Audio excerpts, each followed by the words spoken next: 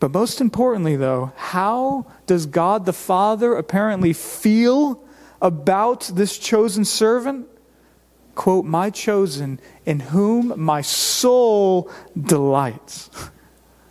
And that's really significant language, because God rarely talks about his quote-unquote soul in the Bible, but when he does so, which he does it because he's wanting to get across who he really is, who he most deeply is like. And so what is God like? Or thinking about what we're here to celebrate on Christmas, what was going on in God's soul when Jesus arrived on the scene? Delight, happiness, joy.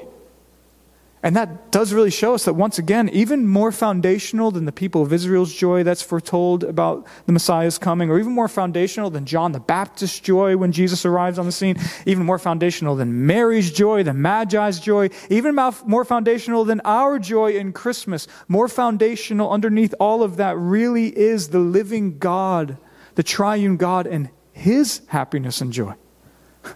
Or to say it another way, when the Father sent Jesus into the world and when Jesus arrived on the scene, God himself really was full of joy, full of delight. And our joy is simply rooted in his joy.